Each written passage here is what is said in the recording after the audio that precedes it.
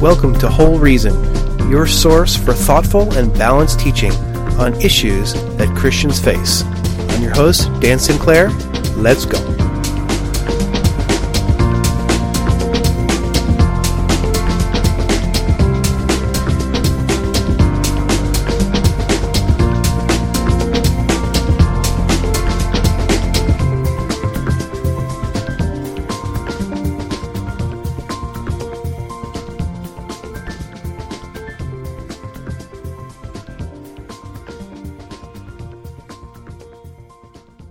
Well, welcome to Harvest Community Church. That was our wonderful worship team. And today I'll be delivering the third in a series, Fulfilling God's Call, Part 3, A Biblical View of Self-Love. God, we thank you so much for your presence here today. And we do honor you as the name above all names and the Lord of our lives. God, thank you that we can serve you, that we can hear your words. Open our hearts to hear from you. Not just the words that the preacher preaches today, God, but from your Spirit, I ask you to speak to our hearts and teach us. In Jesus' name, amen. So, when we think of our calling, a lot of times we immediately jump to, what are my gifts? What are my talents? What am I interested in? A lot of times we think that way, but as we've seen over the past 2 weeks, God doesn't really start there. And so this is our third and last part that we're going to work on, a foundational element before we actually get to how does God use my gifts and my talents and my desires. I wanted to review the last two parts just to show us where we've been. And then after this week, I think we'll be prepared to successfully move on to exploring our specific talents, gifts, passions, and interests. You remember in part 1, which was called If You Are Saved, You Are Called, we learned a few things about what God's calling is like. We learned from the call of Jeremiah. We learned that God's calling is based on his intimate knowledge of who we are. That the call of God isn't some foreign thing that he forces on us from the outside, like, you're going to Africa this week. And you know what? You might really want to go to Africa, and that's okay. In fact, I think that's awesome. But the thing is that his Spirit is working in us so that he wants to release from inside of us his calling, not force it from outside. It's based on his knowledge of who we are personally and what's going to make us happy and what our gifts and talents really are. We learned that his callings are greater than we could ask or think. But we also learned from the call of Jeremiah that it's going to require some separation on our part. Separation from sin, separation from bad influences. And at a certain point, God wants us to step up out of immaturity and into maturity. And it might be something as simple as leading a small group. That's a step of maturity. If you haven't done that before, there may come a time when God says, I need your help. It's time to stop being just a participant and maybe be a leader in some small measure. And that's great.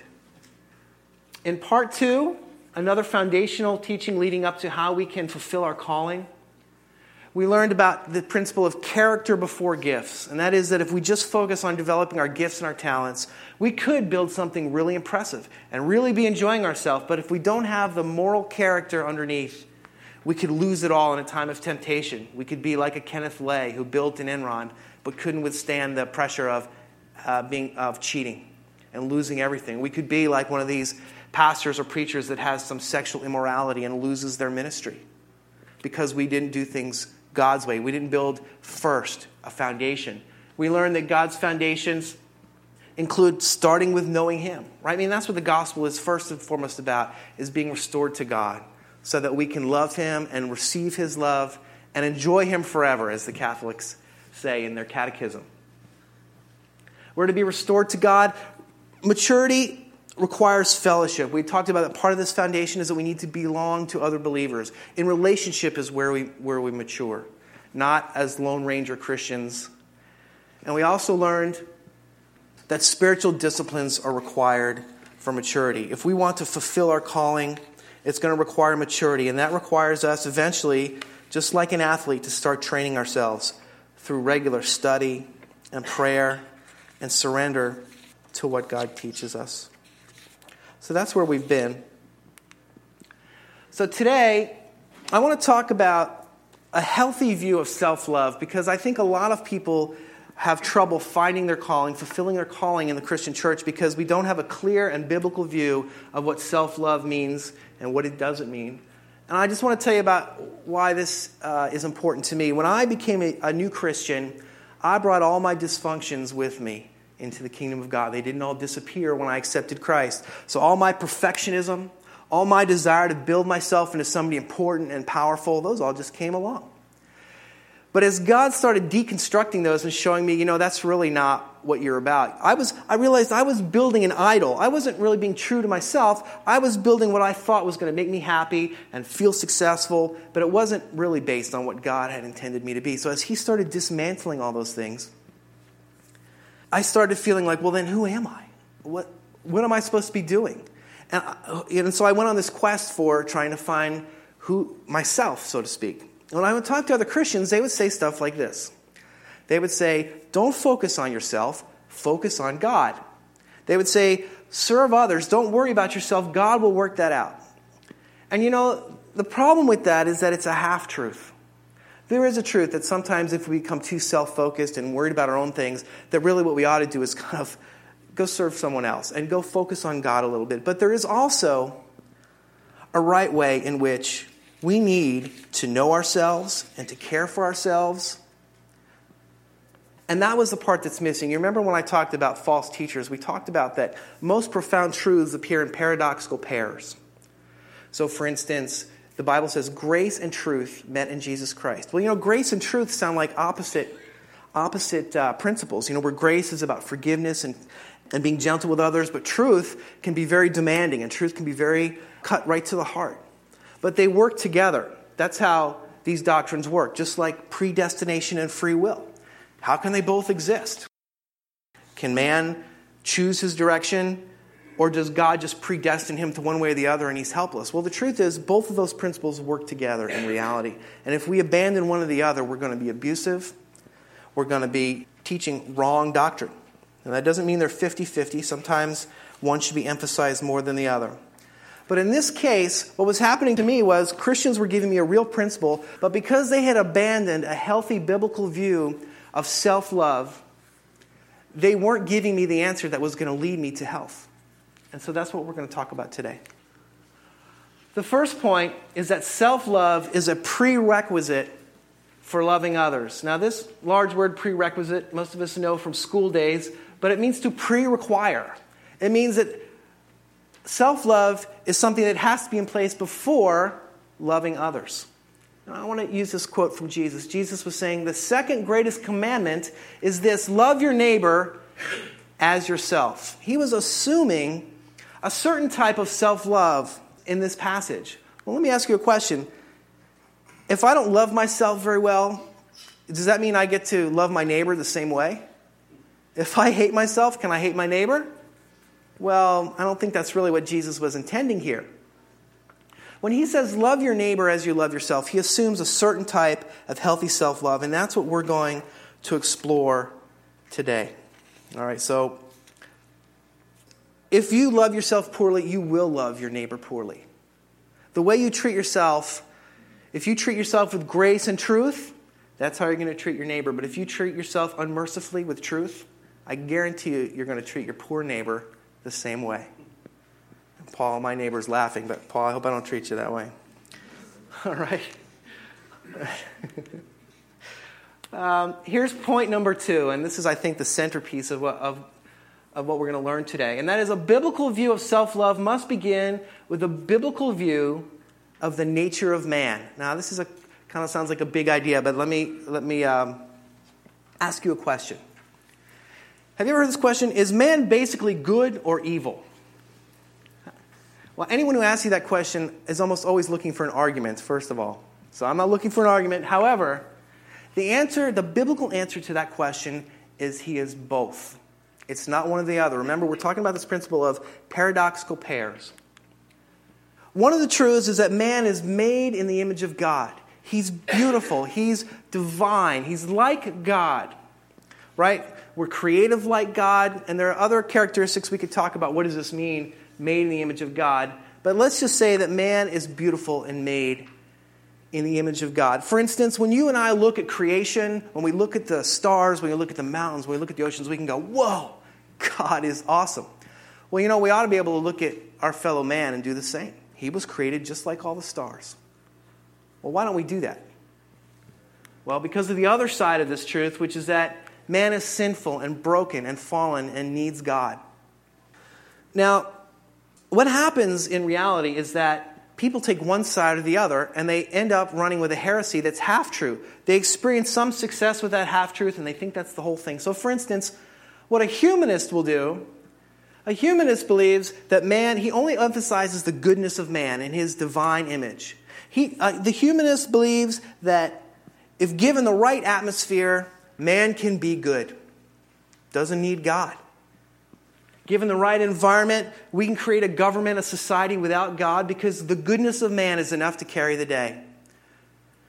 Well, there's a problem with that. Have you ever heard the expression, ultimate power corrupts ultimately?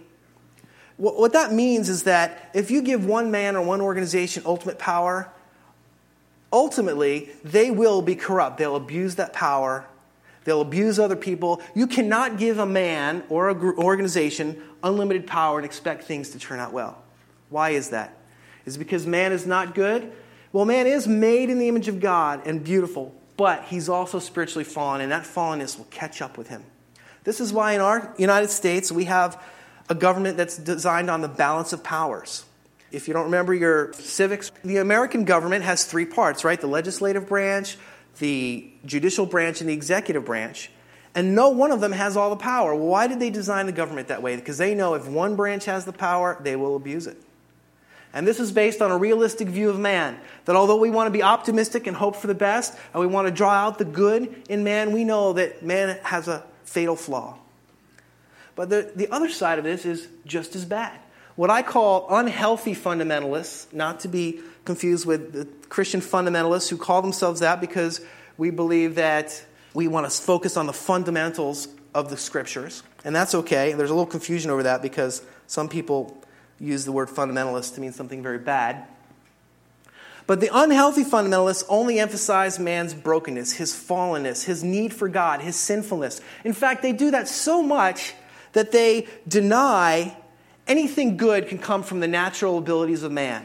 They even go so far as to denounce education or intellect because man's intellect is corrupted by sin. Any art or music or science, a lot of times they frown on as, well, not really useful to God because it's part of the fallen man. You see, they've discarded man entirely and they only focus on man's wickedness and his need for God. Well, you and I both know that unbelievers can produce amazing works of art, of beauty, of music, of science. Why is this? This is because they are made in the image of God. That doesn't mean, as we've already seen, that man can be entirely good or beautiful or perfect without God. And we need to keep both of these in balance. You see, a church that emphasizes only the sinfulness of man ultimately can become a soulless, lifeless, automaton kind of place without the beautiful color of the created people that God has put in there, without the personality, without the gifts, the natural gifts that God gave to them when He created them. All right, so that's our second point, is that a biblical view of man's nature is essential for self-love, because if you've rejected the created man entirely because it's so corrupted with sin that it doesn't matter to God, then you're not going to be able to appreciate the things that God gave you when He created you. I know there's some questions running around in your mind, and I think we'll get to them. Number 3, biblical self-love is about stewardship. Look at the scripture that Paul wrote in 1 Corinthians. Do you not know that your body is a temple of the Holy Spirit who is in you, whom you have received from God? You are not your own. You were bought at a price. Therefore, honor God with your body. You know, a steward is someone who takes care of someone else's property. And to some extent, you and I have been given our lives, our bodies, our souls, and our spirits to take care of them and to be responsible with them. That's what stewardship is. It's about being responsible. You know, when you make something with your own resources, when you go out and you buy some things and you put it together and you make it, who's the owner of that thing you just made? You are. And you know what? God took his resources and he made us. And by that fact alone, he owns us. And this property we have, our bodies and our souls and our spirits, we need to take good care of them. Because ultimately, we don't just own ourselves, but we are responsible. And this is the other side of stewardship that I really want to talk about. Actually, let me go back. Let me think about this. No, let me do this. Stewardship is about responsibility. I want to read a passage from you. You don't have it there, and it was too long to put on the slide. But this is known as the parable of the talents. Now, a talent isn't like a talent we think of it. It was a measure of money or a measure of weight. And Jesus is giving a parable about the kingdom of God. And I want us to listen to this about how we are to be good stewards of what we are given. For the kingdom of heaven is like a man traveling to a far country, who called his own servants and delivered his goods to them. And to one he gave 5 talents, to another he gave 2, and another 1, to each according to his own ability. And immediately he went on a journey. Then he who had received the 5 talents went and traded with them and made another 5 talents. And likewise he who had received 2 gained 2 more also. But he who had received 1 went and dug a hole in the ground and hid his Lord's money. After a long time, the Lord of those servants came and settled accounts with them. So he who had received 5 talents came and brought 5 other talents, saying, Lord, you delivered to me 5 talents. Look, I have gained 5 more talents besides them.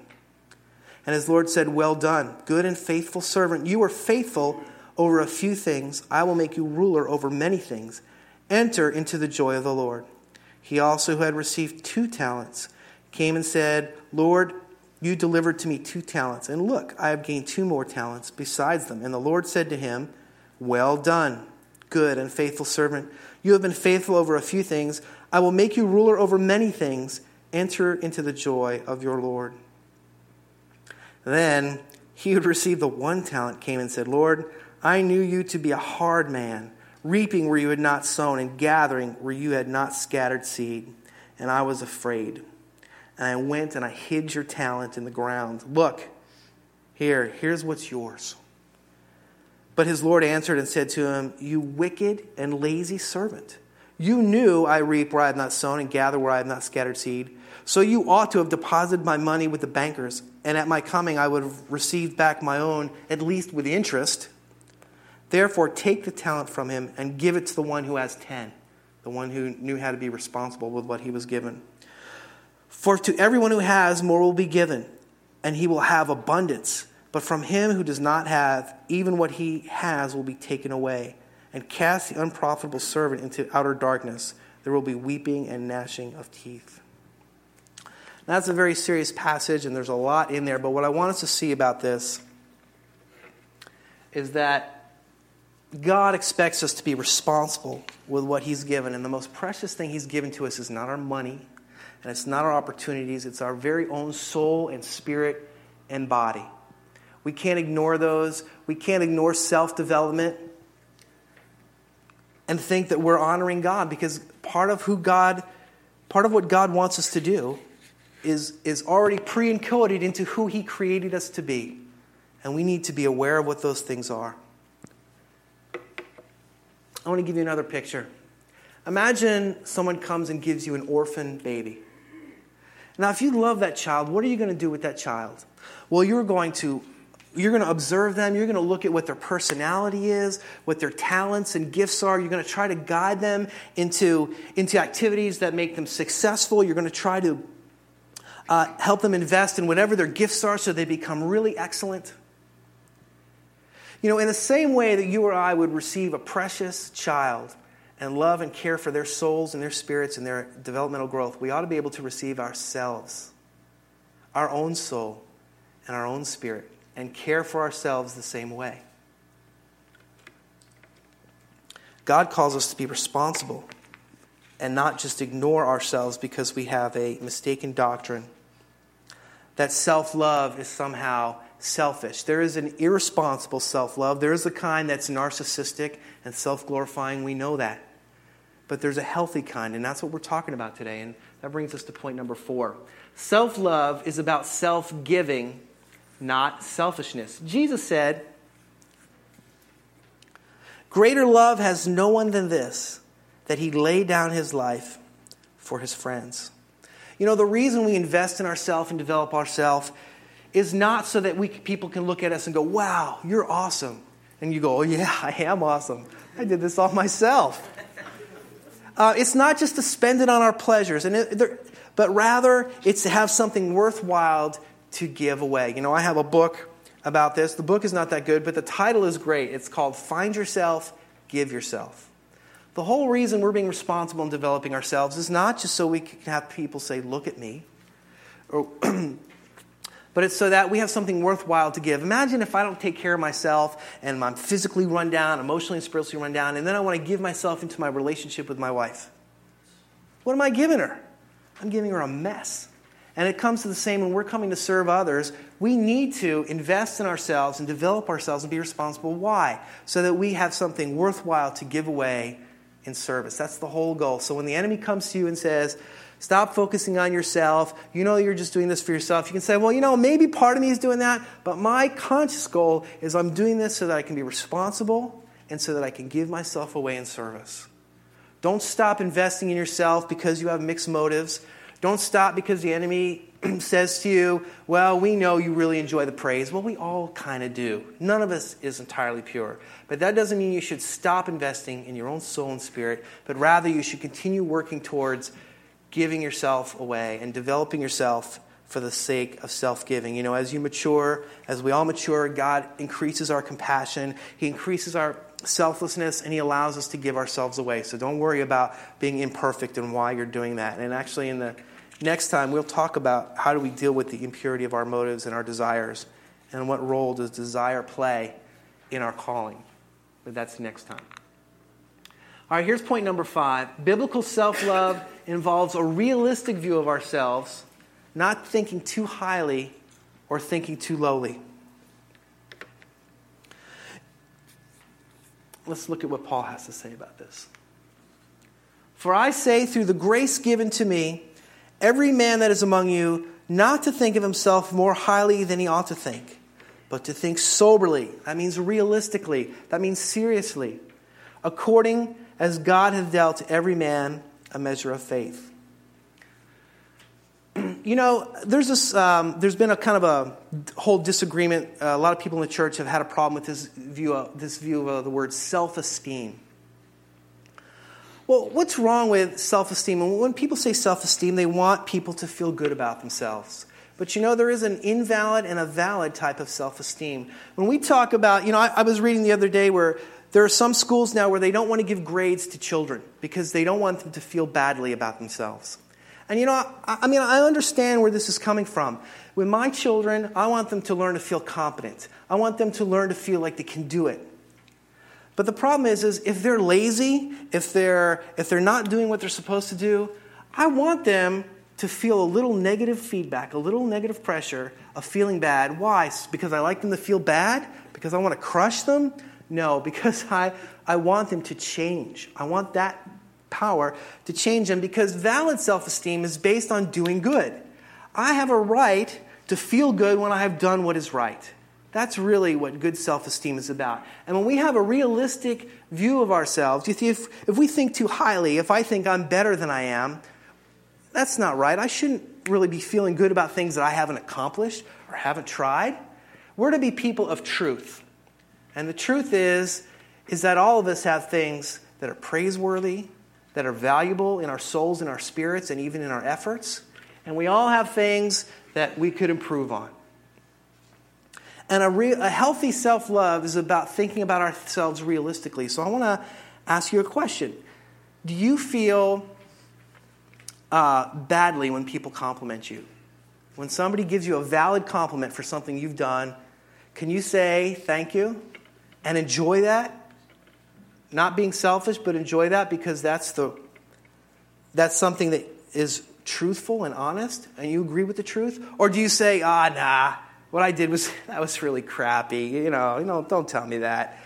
That's false humility, and that what you're doing there is you're agreeing with a lie. Why are you doing that? Why are you doing that? Well, perhaps because you haven't learned a healthy self-love, the kind that acknowledges what is true. That's not pride. That's acknowledging the truth. So think about how you receive compliments.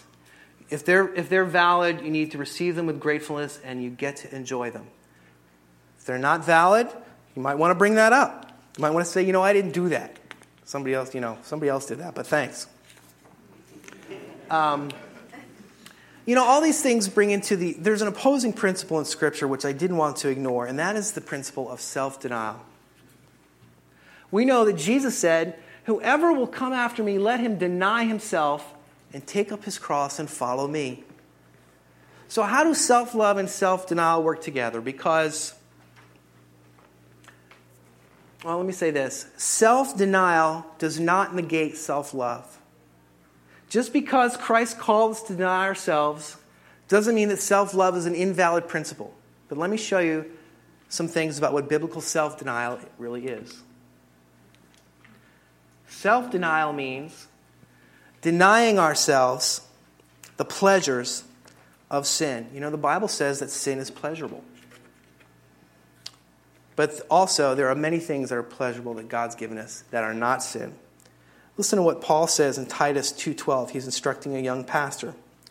He says, "The Scriptures teach us that denying ungodliness and worldly lusts, we should live soberly, righteously, and godly in this present world." That's part of what denying yourself is. That means saying no to sin. Here's what else self-denial means. Denying instant gratification and choosing God's timing and means. If I'm really hungry and I don't have money and there's a loaf of bread on the window, I might be tempted to steal that loaf of bread. But God says being hungry is valid and wanting to get food is valid, but stealing is not. But a lot of times we want instant gratification. We don't want to wait and do it the right way. Self-denial, in this sense, means choosing God's timing and God's ways rather than doing it instantly. Here's another facet of self-denial, biblical self-denial. Denying ourselves luxuries to reach the lost. It's not a sin to have luxuries. It's not a sin to have a nice car. But as we grow in compassion, I can guarantee you that what's going to happen is you're going to want to reach others and to love others more than you're going to want some of the things you've always wanted. I may have always wanted a Mercedes. I haven't, but more like a BMW. Okay, let's say BMW. I may have always wanted a BMW. But rather than spending $80,000 on a 7 Series BMW with all the little extras that come with it, I may say, God, instead, I want to own the Chrysler because there are people who haven't heard the gospel. There's a child that I could sponsor. Part of denying self is realizing that the luxuries of this world don't mean that much, and people really mean that much.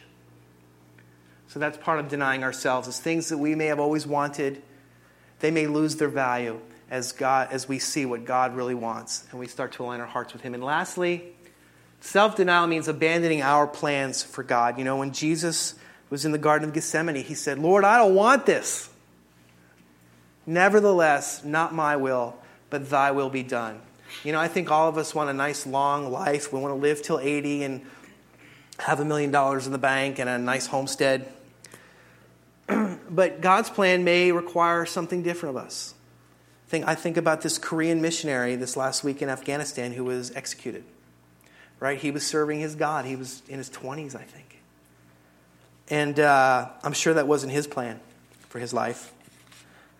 But he did deny himself to reach others. And I think that's really impressive. So, although God wants us to honor our own hearts and our desires and our interests, He wants us to invest in ourselves. The whole purpose is for self-giving. And sometimes Jesus says to us, I know what you want, but follow me.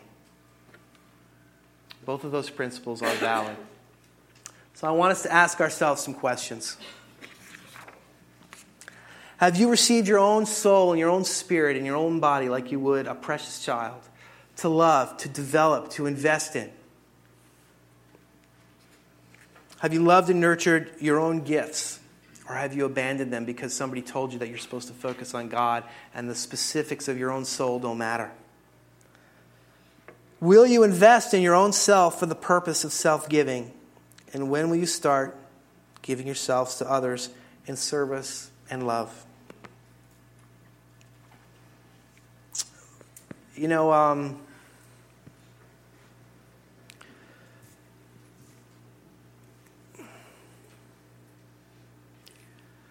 when I lived for many years as a Christian, focusing on God and denying myself and mistakenly not really appreciating the things that God had given me, my life was very dry.